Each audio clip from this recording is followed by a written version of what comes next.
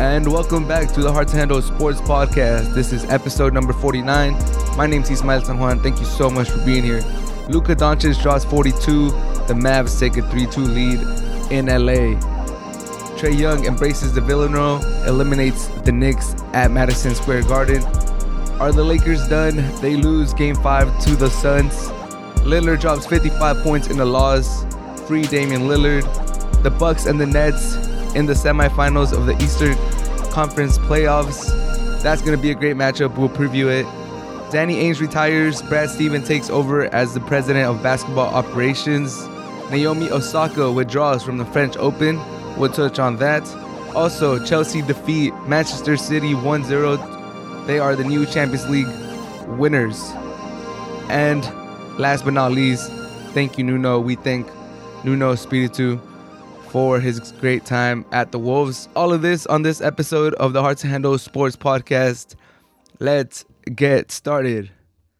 In a pivotal Game 5, Luka drops 42 points, 14 assists, and 8 rebounds. Amazing performance by Luka. The Mavs had to get this game after losing 2 straight at home. The Clippers went into Dallas, packed arena, got 2 crucial victories to tie the series at 2. Then it went back to LA. And then pretty much whoever won this game, statistically the winner of Game 5, when the series is tied 2-2, goes on to win the series around 82%, I believe. And Luka was just phenomenal from the beginning all the way to the end. He struggled a little bit in the fourth, but they were able to hold on. Crazy numbers that he had. Let me just run some by you real quick. Luka scored and assisted in 31 of 37 of Dallas field goals. That's insane. He's basically their offense. He is the team. That's ridiculous. After 11 games played in the playoffs, Luka is second in the playoffs for points per game. He's only trailing Michael Jordan. Just ridiculous stuff by Luka. This is his 4th career playoff 40-point game. He's already surpassed a lot of greats over the time. All of these numbers just point to one thing. The Clippers have no answers for Luka. They had no answers for him last year. They have no answers for him this year. And barring an injury, they're probably not going to have an answer for him in Game 6 or Game 7. Luka is just on another level. It doesn't matter if Kawhi, if it's PG, if it's Morris, if it's Rondo, if it's Mon, if it's Batum, if it's anybody. It doesn't matter who the Clippers throw at Luka. He is going to get his. He's going to get others involved. He's a savant with the basketball. He's a less athletic LeBron James. He is the face of the NBA. He is the future, and the future is now. Luka just putting everyone on notice. Luka in the playoffs. Luka in the regular season is must-watch TV. Luka in the playoffs, you better stop everything you're doing and pay attention to the screen because this man is ridiculous. Every game that he plays, you're in for a ride. You're in for a lot of excitement. That game versus the Clippers was very fun. Thoroughly enjoyed it. There's been a lot of good playoff games. There's a lot of good series. The Nuggets versus the Trailblazers, we'll touch on that one in a little bit. That one has been great, but for my money, this Mavericks versus Clippers series has been the best one. It's going to be tough for the Clippers to force a Game 7, having to go back to Dallas and win another game just to force it back to Staples Center, back to LA. Kawhi kind of disappeared in Game 5. He wasn't shooting well. He was 1 for 7 from the 3-point line, 7 for 19. Overall, just not a great game by Kawhi Leonard standard. Only 20 points, 5 turnovers. Very, very bad game. It was reminiscent of those last 3 games last year when the Nuggets eliminated them. I was expecting a big game from Kawhi. After showing up in Game 3 and Game 4 in Dallas, I really expected Kawhi to just squeeze the Mavs' neck and put them away. I can't criticize Kawhi for Game 3 or Game 4. He really showed up, and I just thought he was going to continue. He was going to suck the soul out of the Mavericks, but instead, it was Luka who was doing the soul sucking. He completely took over the game. Kawhi let the Clippers down today. He let me down. The Clippers did make a comeback because the Mavs started off hot. They took control in the first quarter, and the Clippers were able to stay close. I think they even had the lead at halftime. In the third quarter, the Clippers took the lead. I got the sense from the Clippers that they thought the Mavs were just going to go away. Once they made a big comeback, once they were able to eliminate that 12-point lead or whatever lead, like double-digit lead that the Mavs had, it felt like once the Clippers felt like once they had a 3 or 4 point lead after making that huge comeback, that the Mavs were just going to be like, damn, we blew that 12-point lead. We blew that 13-point lead. Now they're ahead of us. Like, it's a wrap. Let's go back to Dallas, and hopefully we win Game 6. And that was not the case. The Mavs went like on a 25-2 run at the end of the third, beginning of the fourth, to just completely flip the game on its head. The Mavs play with a lot of resiliency. They don't give up. Draymond Green pointed it out halftime. He was talking about how their effort and how their mentality changed from Game 3 and Game 4. He pointed how Tim Hardaway Jr., on the first play of the game, he tried to dunk all over the Clippers defense, and that just showed the difference in mentality that they had this game, and how Luka dabbed them up, and he was like, hey, there you go, man. You got to give me something today. Like, I like the energy that you're bringing already from Game 1. And Tim Hardaway Jr. showed up today, got 20 points, +6 in the plus-minus department. He was a great contributor. He made some deep threes. And, man, I'm thrilled for Luka. Luka is my favorite player in the NBA. I've seen him play live once at Oracle against the Warriors. Luka's the future, and the future is now, and it's looking dire for both LA teams. Can the Clippers go into Dallas and win a third game this series? Yes, they can, but they're going to need more from Kawhi. They're going to need more from PG. They could score. Both of them could score. PG had a pretty good game. He had foul trouble at the beginning, but to get 20 from Leonard, get 23 from Paul George in a crucial game where you need to win this, to get control of playoff, take control of this series. You just expect more from Leonard. You expect more from Paul George. Reggie Jackson had a good game. He had 20 points. But Draymond Green made another good point where he's saying, why is Reggie Jackson shooting 16 shots when Paul George is 7 for 14, 7 for 15? Like, Paul George just needs to take over. One of them needs to take over. Like, how Luka's taking over, they need to take over, and they're not. And for the Clippers' sake, they need to take over Game 6. But, man, if I was a betting man, I would not bet against Luka. He might be the best player in the NBA. But overall, Game 5 was amazing. If you guys haven't watched it, watch the highlights. Great game. Luka drops 42, 14, and 8. He's a savant. He's the future, and the future is now. Trae Young embraces the role of a villain. He eliminates the Knicks. The Knicks go out losing 4-1 in the series, 103-89. Basically, after halftime, the game was done. The Knicks don't have a punch. They don't have shooters. They don't have the offense to go on runs, to come back from a deficit, to take a big lead. And the Hawks played with a lot of heart, played with a lot of intensity. Trae Young, he's a dog, man. I love his swagger. I love the intensity that he brings. I love how he jaws with the crowd.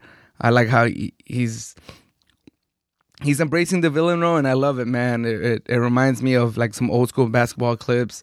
And the bow at the end after draining a 3 to wrap up the game, that was amazing. That's playoff basketball. He took a bow. Afterwards to the game, he said, I know where we are. I know there's a bunch of shows around this city, and I know what they do when the show's over. I like his swagger, man. Trae Young, he's always going to be linked with Luka, and it was just great to see both of them having great games in the same night in the playoffs. Trae Young and Luka are the future of this league, and it's amazing to see them take over this playoffs.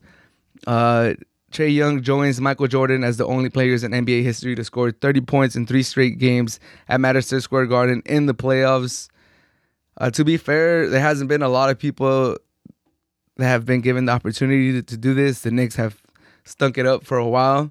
They have not been relevant for a while, so it's not like people have a chance to do that in the playoffs because the Knicks are never in the playoffs.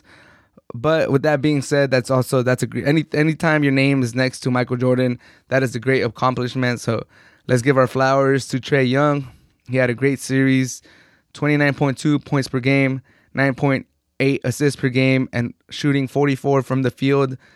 Great numbers, great performance. Trae Young put on the show this first round.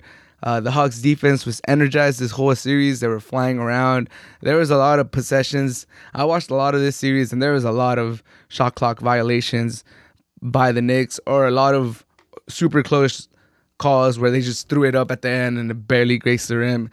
That Hawks defense definitely took a step up in the playoffs. Clint Capella has played a great season for the Hawks, averaging a double-double in the season. He has been great for them. He completely mans that paint, and he was one of the main reasons why Julius Randle struggled so hard this season.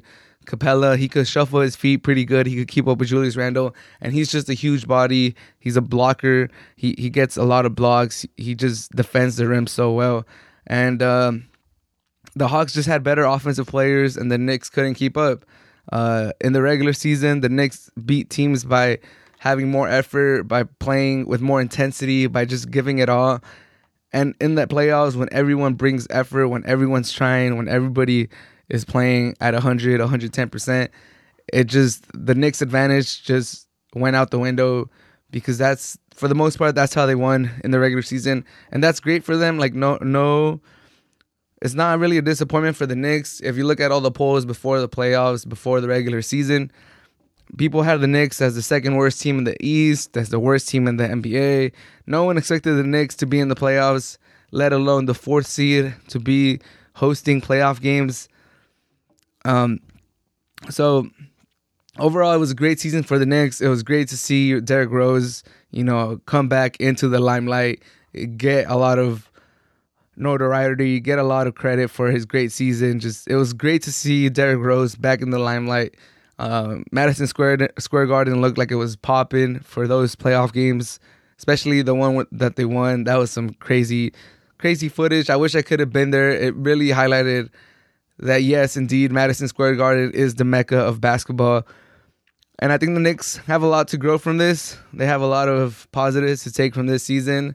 Tom Thibodeau, if there's anything that you can say about Tom Thibodeau, is that his teams always play with a lot of effort and they try really, really hard on defense. Yeah, he plays his stars maybe a lot of minutes, and maybe that the basketball that he plays isn't the prettiest and maybe doesn't translate into playoff victories. But he's going to get you to the playoffs, and he's going to have your teams playing hard. And I think for the Knicks, for a team that has been struggling for so long, for a fan base that has been in dire need of some type of success, this was as good of a season as the Knicks could have had by any circumstance. They have a lot of cap space. Julius Randle had a horrific playoff series. You can't ignore that. There's no excuses. But if I were to give an excuse for Julius Randle, there's not too much going on in the Knicks.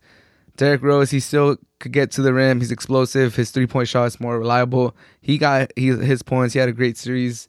He was amazing. But Julius Randle, that bully ball, everyone knows he's going left, and there's not too many options to kick out to.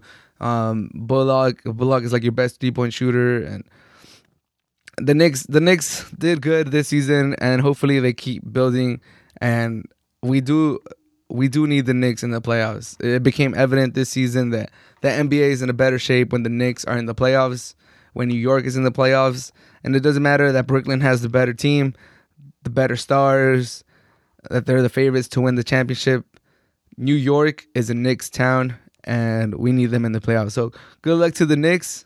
Hopefully they rebuild good. Hopefully they're able to attract some stars and they use their cap space well. We'll see if they give the max to Julius Randle. I would still give it to him. Because what else do the Knicks have? There's no guarantee they get anybody else. This is the best season that they've had. He won Most Improved Player. And they've had terrible seasons leading up to this season. So you can't just let a player like that walk away after he gave you your best season in 8 years. That's just my opinion. And everyone's getting maxes in the NBA. That's a discussion for another day, but I think he deserves a max or whatever contract they throw at him. I think the Knicks deserve to be a good team in the NBA. It's good for the NBA. And I love what Trae Young's doing in the playoffs. I love him being the villain. He's always going to be hated in New York, in Madison Square Garden, for the rest of his career. That bow was amazing. Shout out to Trae Young. Good luck to the Hawks in the East. They play, who do they play? They play the Sixers next without Joel Embiid, so they might have a chance. We'll see how they do. But it was a great series nonetheless. Are the Lakers finished? Are the Lakers finished? They lose. They don't just lose. They get annihilated 115-85 in Phoenix in another pivotal game 5. LeBron James comes out passive. The whole supporting cast was terrible. The Suns came out firing. They came out super energized. They came out wanting to go for blood, and they did. The game was basically over halfway through the second quarter. It was like a 20-point lead that just ballooned to 30, and the Lakers were never able to chip away at it. Very disappointed. As a Laker fan, I expected more. I expected the team to pick up the slack for AD since he's hurt, since he wasn't playing. But nonetheless, the Lakers gotta win Game 6 and Game 7 if they want any chance to repeat to defend their title. The lineup did surprise me a little bit. The lineup has never been played before. This was the first time that those 5 players have ever started, let alone started. They have never played. They have never been on the court at the same time. LeBron James, Morris, Drummond, Schroeder, KCP. KCP was coming back from an injury. He played 15 minutes, gave you 0 points. Hopefully he's a little better for Game 6. Hopefully he's a little more healthy for Game 6. Dennis Schroeder, 26 minutes, 4 rebounds, 1 assist, 0 points. Just an abysmal performance by Dennis Schroeder. The Lakers offered him an $84 million contract that he turned down, and he's costing himself money right now in the playoffs. For Schroeder's sake, he better perform in Game 6, and he better hope that the Lakers win, and he better perform in Game 7 and hope that the Lakers win and that the Lakers move on and that he has a solid rest of the playoffs, because he has not been good in the playoffs and he's costing himself money. And in the open market, I don't know how many teams would offer him $84 million over 4 years that the Lakers offered him. So right now, after this disgusting performance against the Suns, I think Dennis Schroeder is costing himself some money. So hopefully he shows up. He can't do worse. There's no way he could do worse for Game 6. Hopefully he has a good game. Drummond, 7 points. With LeBron, not the LeBron that we're accustomed to, not 100%. I think the Lakers need to space out the floor as much as they can. They need to go small. I think Kuzma should start ahead of Drummond. Yeah, he gets some offensive rebounds. Yeah, he gets some putbacks. But I think you gotta give LeBron James as much space as you can. Like, they're already clogging the lane. They're already clogging the paint, like super, super tight for LeBron James. They're not giving him a lot of space. You put Drummond in there. You put like Dennis Schroeder and KCP having bad nights. They could just stuff that lane as hard as they can, and Drummond just adds more mass, more bodies in there. Maybe he could have a better series against like bigger dude like Jokic or something. But in this series against these players, yeah, Ayton, it could be a menace on the boards, but I think we need to take our chances, because on our offense, our defense is not going to be good without AD on the court regardless. I think our offense needs to come around some way, somehow, and I think you do that by putting Drummond on the bench and just going 5 out, and hopefully LeBron James can muscle his way and get some points, and hopefully the 4 that are on the court with LeBron James could score. And LeBron James, he finished with 24 points, 7 assists, 5 rebounds. Not a bad stat line, but he was super passive. Obviously, we know that he's not 100%. He's 36 years old. He's a long season, shortened season, back-to-back games, injury. We get it. Any other player, you wouldn't even be talking about, come on, give us more. We need more from you. We need more intensity. Any other player, I get it. LeBron James is definitely put in a different, he's definitely under a different microscope. We expect different things from LeBron James, but he is in the GOAT discussion, whether he's your GOAT, whether he's the second best player of all time. he's under a different microscope, and we need more from LeBron James. Even if he's not 100%, I get it, how unfair that sounds. I get that he's hurt. He was passive to start off the game, and he showed up in the third quarter, but the game was already out of hand. LeBron James, I know he's always said, he said that he's chasing the ghost of Michael Jordan, and he said that he's already the best player of all time. But I know LeBron James wants another chip. So if he wants another chip, he needs to leave whatever he has left on Game 6 versus the Suns and hope that AD comes back for Game 7, and then hope AD can get us there on Game 7. And then you have a fresh series against the Nuggets or against the Trailblazers, whoever it is. And I'm not saying you throw Game 1 or Game 2, but since it's a fresh new series, if you make it out of this hole that you're in with the Suns, you have a fresh new series. You get to, maybe be a little passive Game 1, Game 2, see how this series is doing, and then you kick it up Game 3, Game 4, and now you have some time. You build your rest into the next series. But right now, it's do or die against the Phoenix Suns, down 3-2. It goes back to Staples in front of the Laker faithful, in front of the purple and gold. So we'll see what the Lakers are made of. We'll see if Vogel makes some adjustments. We'll see if they come out with some intensity. And I think it'll be very, very evident since the first quarter. If the Lakers come out passive, if you don't see energy, if you don't see people going after rebounds, if you see the Suns out hustling the Lakers, they're not going to win, especially without AD. We need everyone to play scrappy, play like we're the worst team in the NBA, and we're just trying to get one victory. And how you do that? With a lot of effort, with a lot of swarming defense, trying to get boards and make your shots. Because I know LeBron James is not going to go out. It's not going to go out sad. He's going to put it. He's going to leave it out. I'm expecting big things from LeBron James. But enough of the Lakers. The Suns. Devin Booker had 18 points in the first quarter. He came out firing. He's one of those next generation of stars that's going to take over the league. I'm looking at him. I'm looking at Trae Young. I'm looking at Luka, Tatum, Brown. All these guys that are just ready to take over the league once these older statesmen, retire. And, Devin Booker was amazing. Cameron Payne also deserves some accolades. When he was with the Bulls, one of their GMs, one of their front office people were saying that they knew he was an NBA talent from like the first time they saw him at practice, the first time he stepped into their facilities. And here we are a couple years later, Cameron Payne. I believe he started with OKC, then with the Bulls, then he kind of bounced around. And now he's making a name for himself with the Suns, getting quality minutes, giving the Suns quality minutes, buckets, giving the Lakers buckets. His 3-point game is not bad. He could drive to the lane. He's giving the Suns quality minutes now that Chris Paul is once again hurt. And it looked like he got himself hurt again in Game 5. But shout out to the Suns. They're a very likable team. I like their coach too. It's just... they're playing the Lakers, so I do hope the Lakers go through. But losing to the Suns is not the end of the world.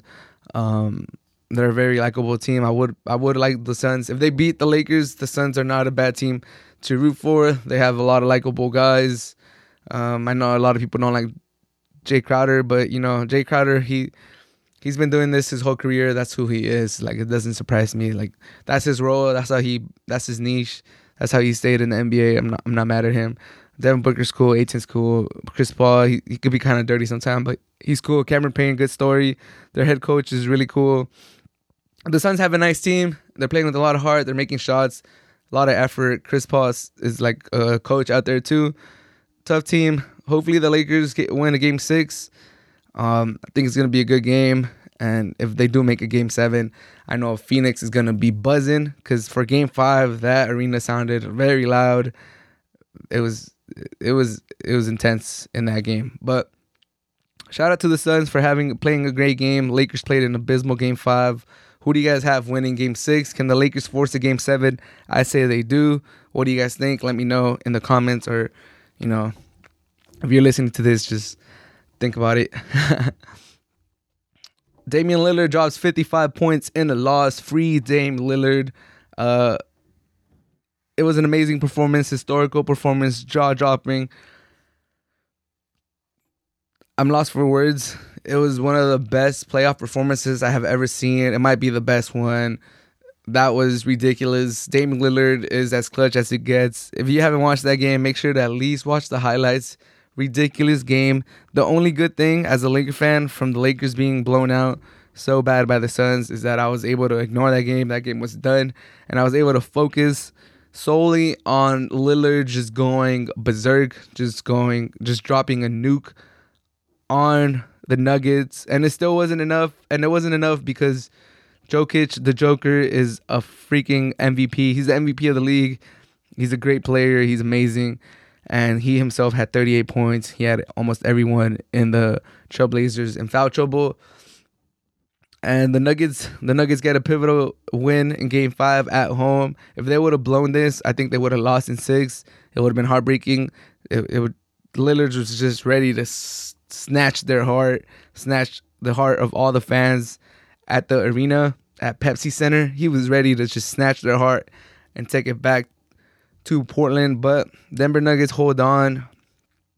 It's the third most points in a playoff victory, behind 63. I believe it's the 63 from Jordan against the Celtics. It's 57 from Donovan Mitchell last year against the Nuggets, and now 55 this year by Damian Lillard against the Nuggets. It was just ridiculous. The shots that he was doing, the footwork that he was doing, the degree of difficulty from those shots was just ridiculous. There was a couple times at the end of regulation where it just seemed like there's no way the Trailblazers come back to this and force an overtime. And Lillard's like, nope, we're going to overtime. And then the Nuggets take a big lead in the first overtime, and you're like, all right, this is done. That was cool. Like, that was entertaining. Thank you, Damian Lillard, for giving us that end of regulation shot, for entertaining us. But that's it. The Nuggets, they're going to close it out in the first few minutes of the first overtime. And then Damian Lillard's like, nope, not done yet. We're going to go to a second overtime because I'm about to go crazy again. And you're like, wow, like how much does he have left? And in the double overtime, he did look to find a couple of his teammates. Robert Covington missed his second dunk in double overtime. He missed one in the first overtime. Just disgusting. Like, I felt so bad for Damian Lillard watching Robert Covington just completely whiff on 2 dunks, wide open dunks. Just, I felt disgusted. I wanted to throw up. That's how bad I felt for Damian Lillard. And then CJ McCollum, Damian Lillard passes out of a double team. Yeah, the ball got deflected, but come on, CJ McCollum, you're one of those players that, like, one of the best players in the NBA that's never made an All-Star. You're a good player. Like, come on, don't do this to Dame. And you step out of bounds, like, not even like close. You completely step out of bounds. Like, I feel so bad for Damian Lillard.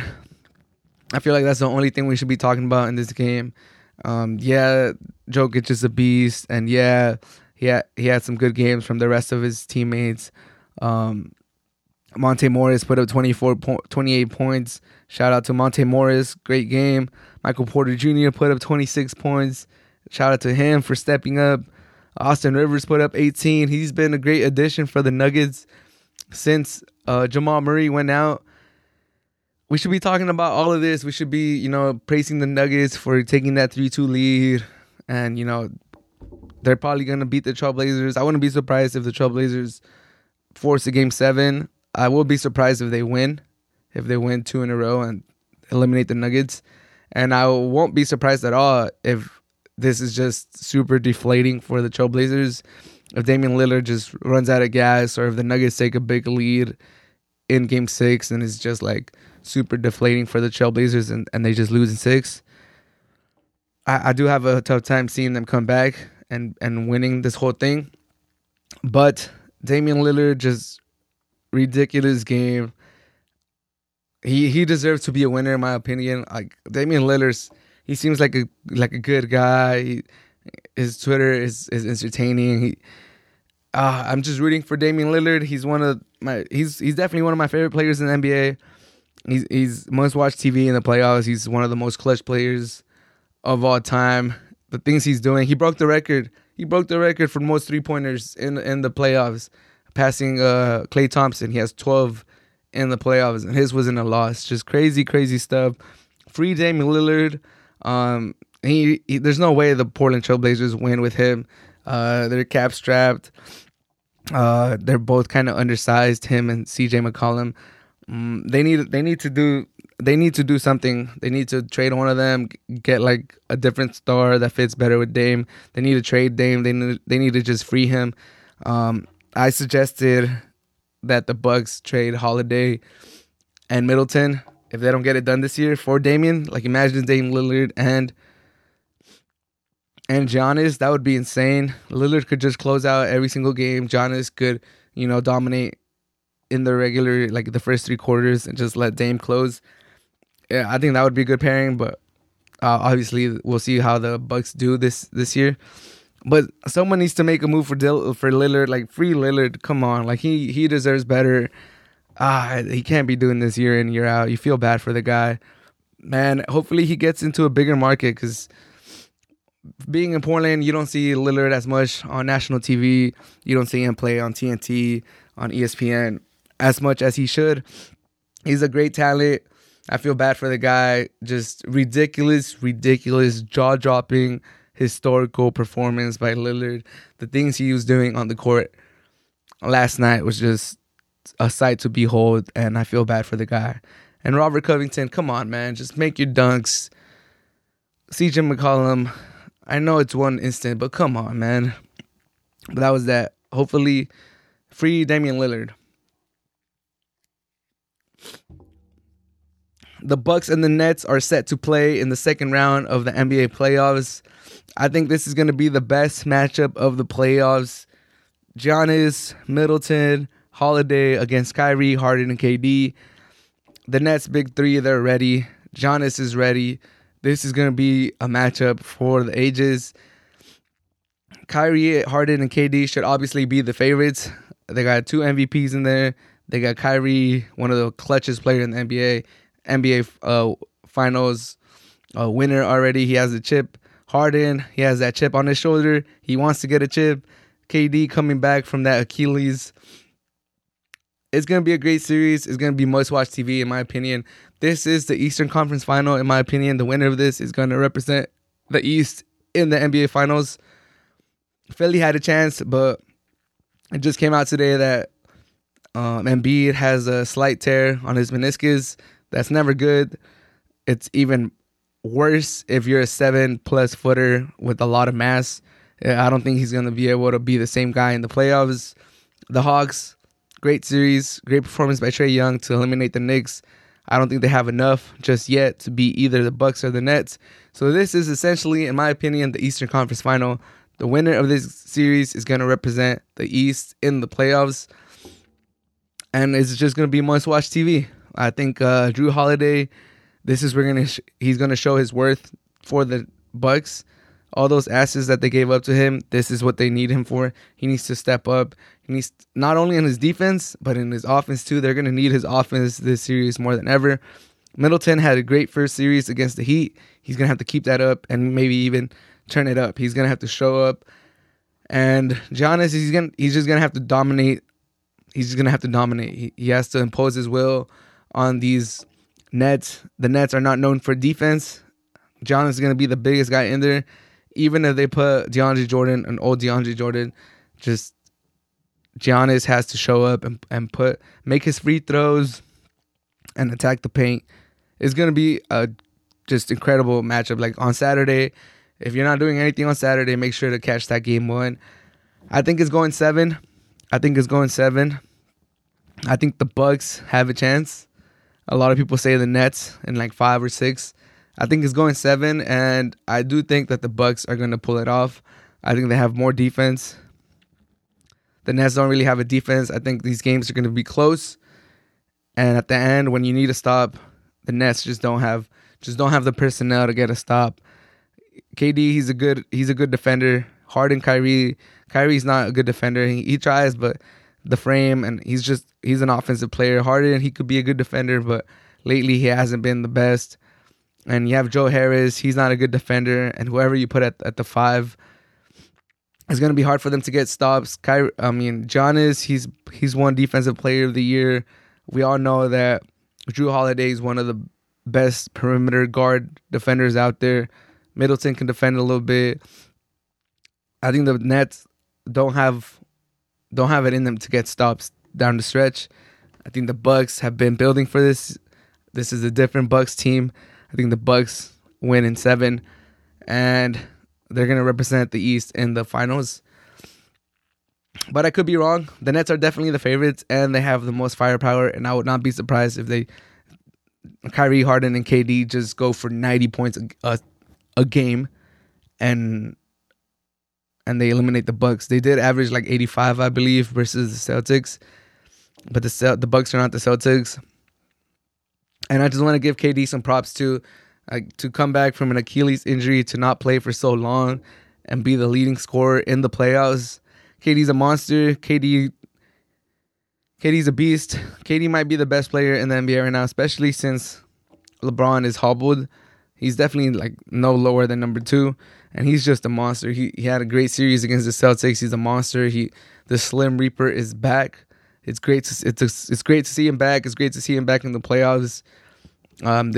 This series is going to be amazing. I am so pumped up for this series. I am looking forward for this. This should have been the Eastern Conference Final, but we got it around earlier, and I'm very excited. Danny Ainge retires.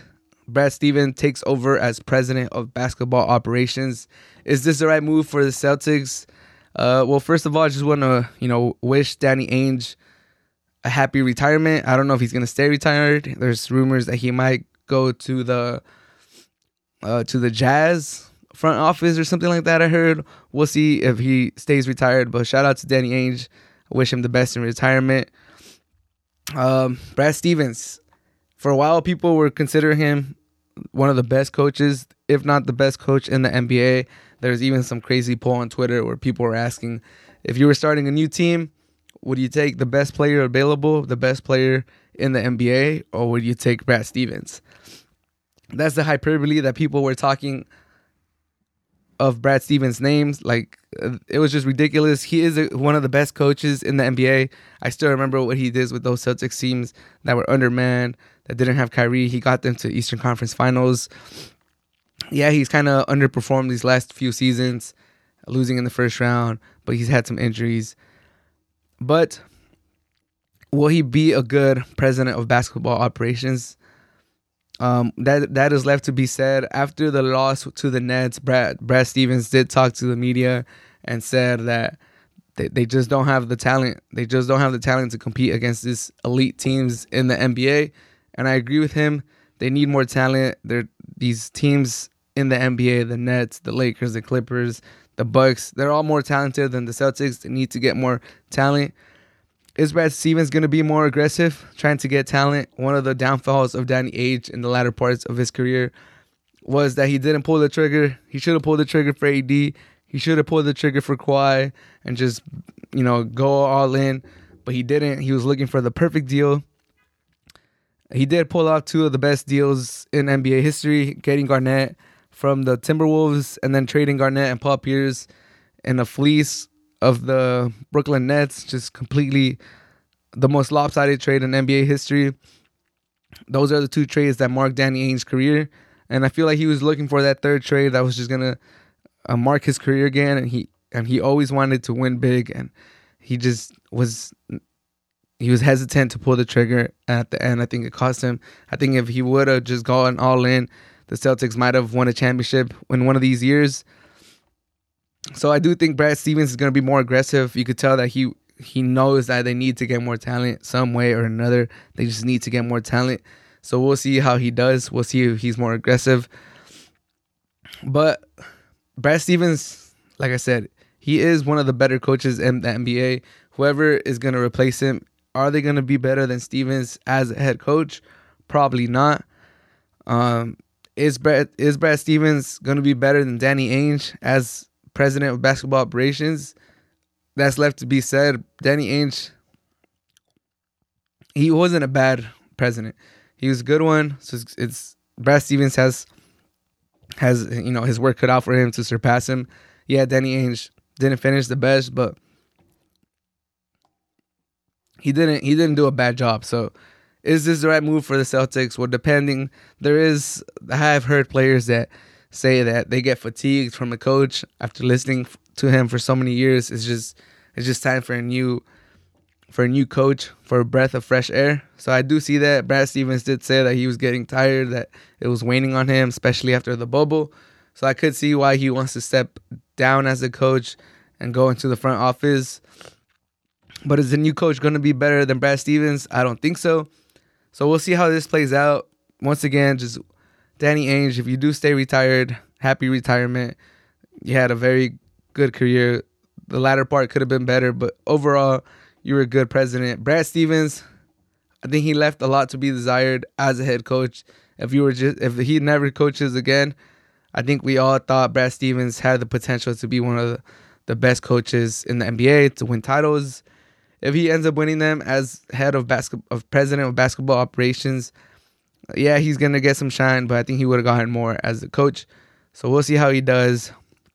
I'm a Laker fan, so obviously I'm not wishing the Celtics the best, but I do wish Danny Ainge happy retirement, and hopefully Brad Stevens does a good job. And it is funny, it's like poetic that the Nets were the team that eliminated the Celtics in Danny Ainge's last season as president of basketball operations, because the Nets were the ones that got fleeced by Danny Ainge. Danny Ainge was called a genius.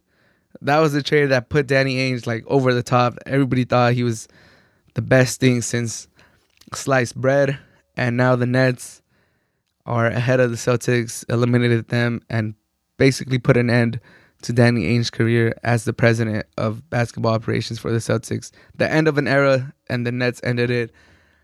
Ain't that poetic? That's some crazy stuff. We live in a simulation, you guys. Just crazy, crazy stuff.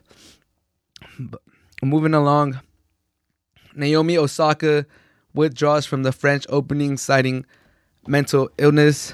She was struggling with anxiety, and I believe she said depression. She is the second-ranked woman tennis player. She is the highest-paid female tennis player.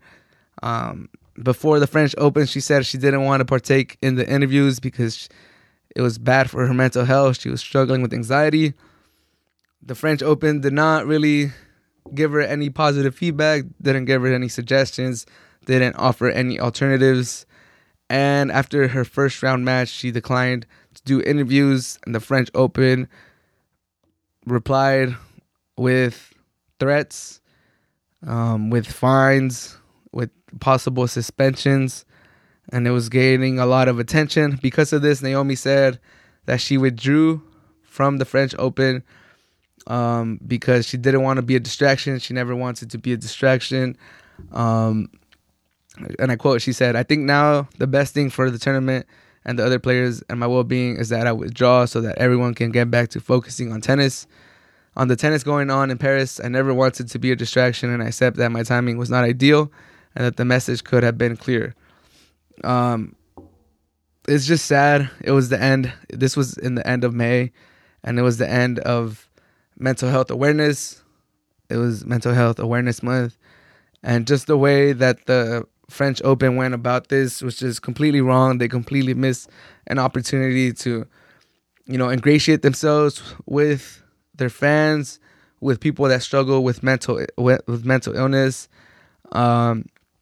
Just the threats that they did to her, fining her $15,000, I believe, threatening her to suspend her from the French Open. It was just, in my opinion, is disgusting. I applaud her for withdrawing from the tournament. She's basically the biggest draw in female tennis, and for her, one of the favorites to win the whole thing, to just not care about the money, not care about, the optics or the backlash that she could potentially get from the fans. And let me just say that for the most part, the fans have been on her side, and it's been great to see people take her side and defend her. And it's been great to see other tennis players like Serena and Venus Williams, stand up for her and tell her that, she deserves a hug and she's being brave and all that. That's been great. I think Stephen Curry tweeted about it. It's just been great to see players really take her side. But I completely applaud her for just, because tennis, I'm sure it's her passion. She loves to play tennis. Everybody loves to compete. This is her profession. It must not have been easy to withdraw from a Grand Slam tournament like the French Open. So I applaud her for that. It takes a lot of cojones. It takes a lot of, self-realization. She has done interviews in the past. So for her to take this step at this time, I completely don't even question it. There's people that are questioning it, that are saying that this is a slippery slope. Like if you let one player not take an interview, then other players are just not going to want to interview, and they could all just say, oh, my mental health is not the best, so I don't want to interview, and then you have no one to interview. I think these people are just going to the extreme just to chastise Naomi. I completely believe her. I hope she recovers. I hope she progresses. I hope we get to see her soon. But obviously, like she said at the end of her letter, she'll come back when she feels like she's ready. Take all your time. I know mental illness, mental health is just, it doesn't get the attention that it should get. We don't treat it as a physical injury. We diminish it. We think we could just get over it. I've seen some interview by this news reporter. It was pretty sad. She was basically alluding to the fact that, Naomi should just take a class. Yeah, you might not feel the best, but just take a class or take an instructor who will teach you how to feel better when you're getting interviewed, to just keep your composure and not look at the person interviewing you as your enemy. It's not that easy. If you're going through depression, anxiety, all this stuff, it's uncontrollable. It's uncontrollable. You just can't control it. You don't get to control when your anxiety spikes up and you just feel completely disgusted. You feel nauseous. You feel like you can't control your body. I know people that have anxiety, that suffer with anxiety. I know people that suffer through depression. It's so common. One person out of every 8 suffers some type of mental health issue. So there's a lot of ignorant people are just saying a lot of dumb stuff about what Naomi could have done and how she could have approached this better. I think what should have happened is the French Open should have had a little bit of wherewithal and acknowledge her situation better. Because there's some people that are saying if female tennis players don't interview, then they're never going to grow the sport, and we want the female tennis sport to grow, or just female sports overall. I think that's just a lazy excuse, because if you really wanted, if your number one goal was really to grow female tennis, then you wouldn't take one of the best players, or basically the face of female tennis, out of the tournament. You wouldn't threaten them with suspending them. You wouldn't fine them. You wouldn't just make a mockery of them. You would, if growing the sport is really your main intention, you would accommodate this player, and you would, make some changes. Ask her, all right, maybe you can't do this post-game interview right now. Let us know. Maybe in the 3rd round, in the 4th round, in the knockouts round. If you're feeling a little better, can we check back then? And then go just do something. You can't be so rigid. I think the French Open just wants to, flex their muscles, show Naomi who's in charge. And they're being very hypocritical, because the president of the FFT, and it's basically the French Federation of Tennis in French. So the FFT president, Gilles Moreton, he made a statement regarding what was going on in the French Open with Naomi. He said it in French, he said it in English, and then he proceeded to not take questions when the media was there ready to ask him questions. He did not take any questions, and he just left. Super hypocritical. If you could do it, why can't Naomi?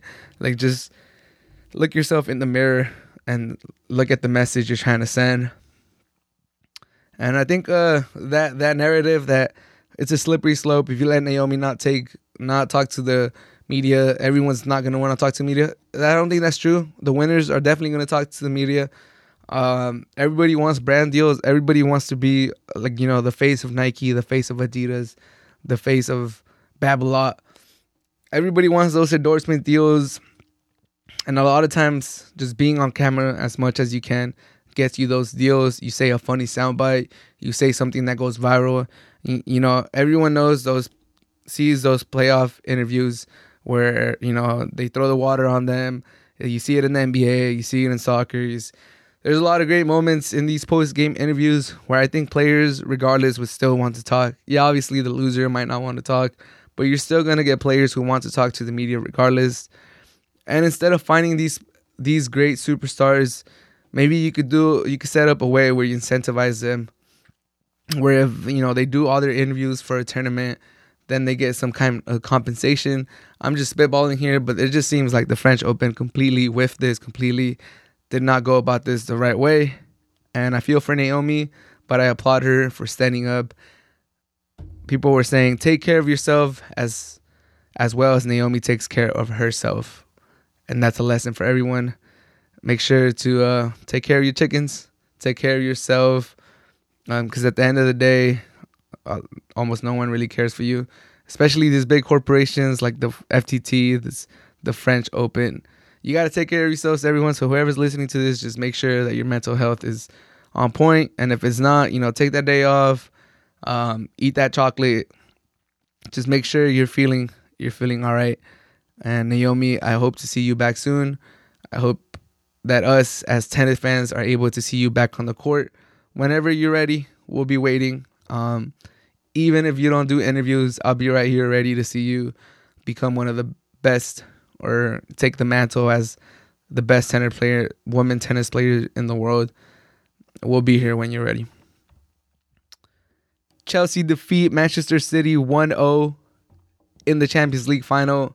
N'Golo Kante wins man of the match. He was masterful. He was everywhere. He completely dominated that midfield. He was amazing. He won man of the match both home and away. In the semifinals, he won man of the match.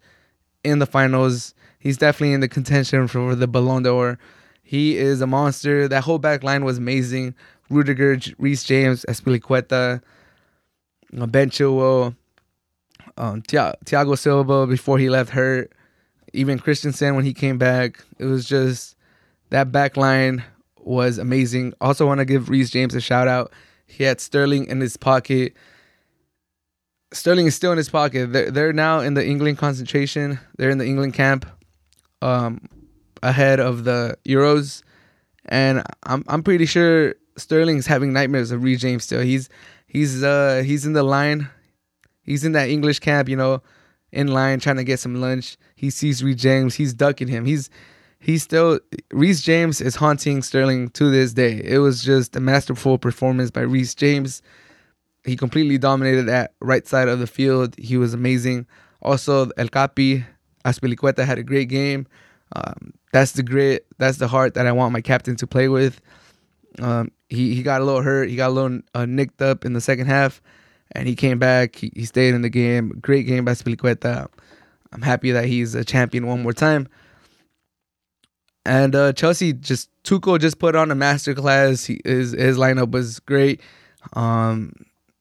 City only had one shot on target. Just goes to show how well Tuchel planted his men. Shout out to Pulisic for being the first American to play in the Champions League final. Shout out to Pulisic. He's the second to ever win it. First to play. American soccer is on the rise. We'll touch on that in another episode. The growth of the U.S. soccer. But Pulisic, just another highlight for U.S. men's soccer. And Tuchel, these German coaches just come back. German coaches are good. We've seen it with Klopp. We've seen it with him. We've seen it with Tuchel. He loses the final last year with PSG. He gets sacked by them. He takes over this Chelsea team that was underperforming with Lampard. And he just finishes top 4 in the Premier League, loses the final of the FA Cup against Leicester, and now he wins the Champions League final. Tuchel, just an amazing, amazing job going to that back three, putting Azpilicueta back into the lineup. And Mendy deserves some credit too. He didn't have a lot to do this final, but he had been amazing all season long for Chelsea. That was one of the key signings this season. Moving away from Kepa and allowing Mendy to be the starting keeper. So a lot of praise for Chelsea. Conte, Azpilicueta, Tuchel. Shout out to Havertz, who didn't have the best season at all. This is not what Chelsea fans expected from him, but he had a great final. He scored the winner. Great goal. Shout out to Havertz. Warner, he missed another 2 chances in the Champions League final. I predicted that he was gonna redeem himself for all the misses he's had this season. I predicted that he was gonna go from 0 to hero in the Champions League final, but he did not. He missed 2 pretty decent chances. He didn't have the best of games. I believe H2H didn't even play. So all these signings that Chelsea haven't even reached their full potential, and they're Champions League winners. It just goes to show how good of a coach Tuchel is. Chelsea could be real scary next season if they get everyone into form, with another transfer window, with that defense just being super solid. We'll see what City does, but Chelsea just winning Champions League with their key signings this offseason not in their best form is an amazing accomplishment. And I wish them the best. I think they're gonna be one of the protagonists next season in the Premier League, and it's just an amazing accomplishment for Chelsea, being the 3rd team to win the Champions League twice. And for all the praise I gave Chelsea, and that was a lot of praise. Shout out to Chelsea. Now comes the criticism of Guardiola. He tried to get cute again. He tried to be a genius. He tried to, steal the attention. He was a little arrogant with his lineup, in my opinion. There was a tried and true method that he had the whole season, and he tinkered with it. It's a blasphemy. It's criminal that he stepped into that field without a defensive midfielder. He had played one all season, either Rodri or Fernandinho, which are both still... Fernandinho's still class. Rodri's a really good player, but that defensive midfielder role is important. It's the backbone of his whole formation, and he played without a defensive midfielder. And another one was starting Sterling. Once I saw that lineup, I was at a bar, so I couldn't really hear what the pregame announcement was going, so I wasn't really... maybe they touched on it before the game started, but once they showed the lineup before the game kicked off and I saw Sterling and I saw no defensive midfielder, I was like, oh my God, here we go again. Here we go with Pep trying to be a genius. People say he overthinks it. I don't think he overthinks it. I think he knows exactly what he's doing. He wants to come out of these games as the genius, as the hero. Like, if this would have worked out, if he would have played all these wingers, Sterling, Foden, Mahrez, De Bruyne, Silva, and if they would have like just demolished Chelsea, like let's say they won 3-0, the media would have sang his praises. They would have said, damn, look at Pep, the genius that he is, because the media really likes him. They would have said, look at Pep, the genius that he is, just completely overwhelming that Chelsea defense. Chelsea didn't concede, only conceded 2 goals all Champions League season since Tuchel took over. And look how smart Pep was, just overloading on offensive players, just completely overwhelming that defense. And he forgot to play a defensive midfielder, and it cost him the game, because the hole that was there when Havertz ran through the middle of that defense was caused because there was no defensive midfielder. Stones stepped up into the midfield, left the gap. Diaz stepped into the gap. Shevchenko wasn't aware. He let Havertz run across his body, and Chelsea 1-0. City never looked like they had their shape all game long. Kevin De Bruyne left hurt, but he was a ghost before he left. I don't blame him completely. I feel like really not having a defensive midfielder just kind of clogged up the top. No one really knew the role. They needed that defensive midfielder to really hold down the middle, and everyone could play off him. So I think at the end of the day, Guardiola tried to get cute, tried to put his stamp all over this final, and it cost him. And Tuchel did the opposite. He let his players play in their preferred positions. He kept it simple. He gave them a specific game plan, and they executed and they won. And it just goes to show how good of a coach Tuchel is. And I think for my money, I think Guardiola is a little overrated. Yeah, he's one of the better coaches out there, but people have him so high up in their standings, in their rankings of coaches. And he has not won a Champions League in 10 years. He has not won one without Messi, Xavi, or Iniesta. And he's coached the elite teams in Europe. He took over a treble team in Bayern Munich. He took over City with an open checkbook that will get him any players. If you look at all the transfers that he's He's spending over 50 million pounds, million euros, $1 million on all these players, not just for starters, for depth, for bench players, for players that don't even play sometimes. That squad, that City squad, is definitely better than that Chelsea squad. He had the better squad on Saturday, and he couldn't get it done. He had the better squad last year against Lyon, and he couldn't get it done. He had the better squad against Tottenham 2 years ago or 3 years ago. He couldn't get it done. And yeah, it's great that he's winning all these Carabao Cups. And yeah, it's great that he's winning the league pretty consistently. But at the end of the day, they hired Pep to win Champions League. Because if there's anything that City needs, it's to get a European championship to really validate themselves as a European giant. Because for all the money that they spent, for all the oil money, they need a European championship to really put themselves at the top of the European pyramid. Local, domestic titles are good, but they're not enough. Especially with the budget that City has. And, you know, Pep hasn't done it in 10 years. And we'll see if he gets it done next year or the next year. How long is this leash going to be with City? Because they were already winning Premier League titles without him. They were winning League Cups without him. And they got him for the sole purpose of getting them Champions League. And it's another failure. And it's another head scratcher. And it's not like I'm the only one saying this. There's everybody was like, what? Why is he starting Sterling? An out of form Sterling that hadn't been starting, that hadn't been playing. The only reason he started a few games at the end of the season was because City had already wrapped up the title and he was just rotating players, keeping them fresh. And we all knew Sterling wasn't in his best form, and he goes ahead and starts him. He tries to get cute, and it cost him. It cost City. Shout out to Chelsea. They played a great game. It was an entertaining final. I believe it was a better final than last year's. Shout out to Chelsea. They're going to be scary moving forward. We'll see if all their signings get into rhythm. But for my money, Guardiola is a little overrated. That nickname that people give him, Fraudiola, I think it fits. Especially it fits because people have him regarded as the best thing since sliced bread. They have him as the best coach in the world. And as a Real Madrid fan, it pains me to see how people don't view Zidane as one of the better coaches. They just think he's like a people person. He just knows how to control emotions of players and stuff like that. They don't think he's the best X's and O, but what he's done, in my opinion, has been more impressive than what Guardiola has done. And yeah, Guardiola is a good coach, don't get me wrong, but a lot of coaches could have gotten it done with that Barcelona team. A lot of coaches would have done great things with that Bayern team. We've seen what Bayern has done since he's left. Before he's been there, since he's left. Since he's left, they've already won a Champions League, and they keep winning the Bundesliga, and they keep winning cups.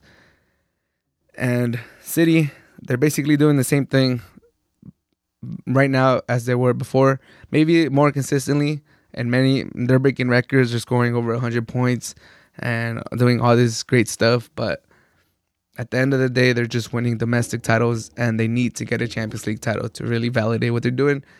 Is it going to be Guardiola? Is he going to end up back in Barcelona? We'll see. But for now, he's definitely, in my opinion, at least the last few years, Fraudiola.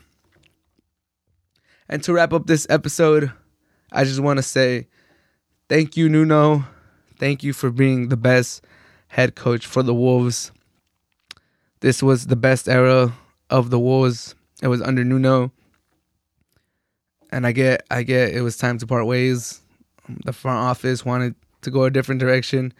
You probably had some fatigue. You wanted to go a different direction. I know a lot of fans throughout this season, throughout this difficult injury-ridden season, wanted you out. Nuno out was trending on Twitter. Nuno out was everywhere. And to those people, I just say, be careful what you wish for. Nuno was a great head coach for the Wolves. He was great. He brought the Wolves back to the Premier League, back-to-back 7 finishes. Some great moments for Nuno as a Wolves head coach. I wish him the best. There's rumors that he's going to go to Everton and Tottenham. And I will always root for the Wolves ahead of Nuno. No offense to Nuno, but I'm a Wolves supporter. So, I wish him the best, but I wish the Wolves even more success. Wherever he ends up, I like Nuno. I will quietly or loudly be rooting for him. Um, he's been a great guy. He's really embraced Wolverhampton as his home. He's made donations. If you haven't read up on it, you can read up on it.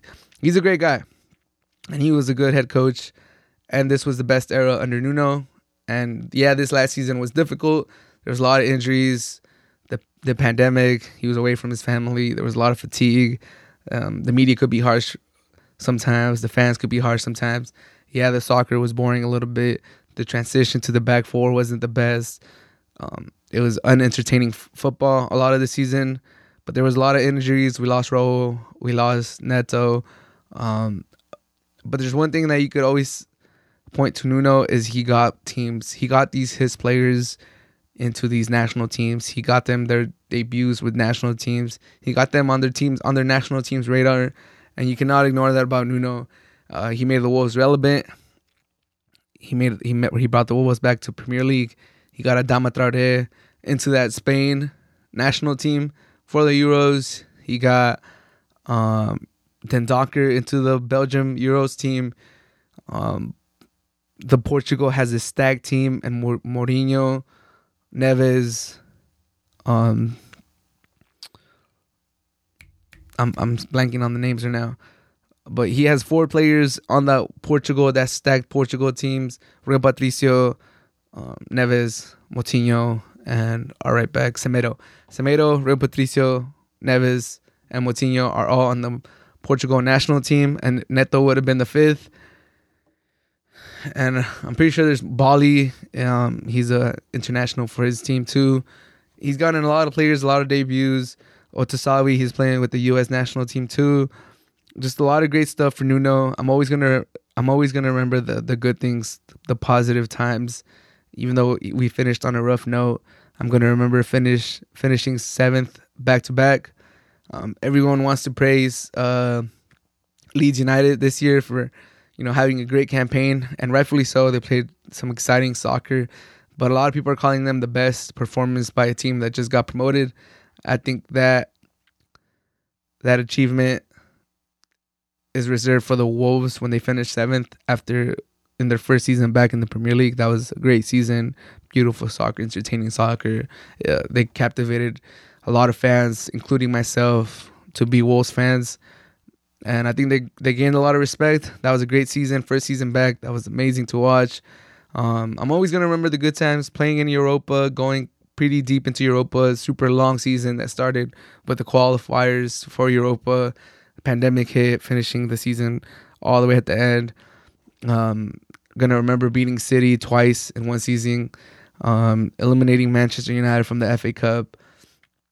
There's a lot of good times with Nuno, and I hope for the Wolves' sake, the next head coach, whoever it is, has a successful spell and is able to successfully succeed Nuno.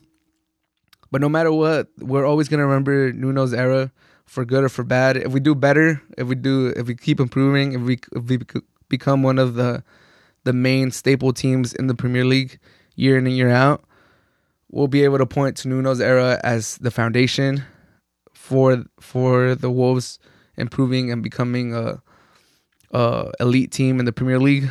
If we go down, hopefully we don't. But if we're in relegation battles, if the team just completely falls apart, I will still support them. I'm a Wolves fan forever. But we'll look at Nuno leaving the Wolves as the landmark moment in the trajectory of the Wolves for that demise. Hopefully it's not the case. Hopefully we're able to continue to build on Nuno's success and the Wolves keep progressing through the Premier League ranks. But come on, you Wolves. I know you guys could do it, and I believe in Fosun. Hopefully they're able to get it done. Hopefully they hire the correct coach. Hopefully they back him up. And for Nuno, whatever you do, if you become the Tottenham head coach, if you become the Everton head coach, obviously I can't wholeheartedly root for you because you'll be an opponent. And I'm a Wolves fan through and through, and I always support the Wolves. But I'll always be in your corner, and I'll always root for you. And hey, if you become the Portuguese head coach one day, that would be even better, because then I could completely support you. You'll play in the Euros. I am Mexican, so I'll support Mexico and the US. But if you're in the Euros, I'll support Portugal because of you. But yeah, to wrap it up, thank you, Nuno, for the great times, for all the success, and I wish you the best wherever, in whatever endeavor you take next. And that should wrap it up for the Hard to Handle Sports Podcast. Thank you so much for listening. Thank you so much for subscribing to the podcast. If you haven't already, subscribe to the podcast, subscribe to the YouTube channel. These playoffs have been great. Game 6 of the Lakers versus Suns game is tomorrow or today, whenever you're listening to this. It's going to be a great game. Hopefully Lakers are able to get it done. Game 6 of the NBA series, the Mavs versus the Clippers. That's going to be amazing too. On Saturday, the Nets versus the Bucks tips off. A lot of good basketball to watch. The French Open is going on. If you're boycotting it, I understand. But yeah, a lot of good sports. Just stay tuned. I'll drop an episode soon. Thank you so much. Have a great rest of your day.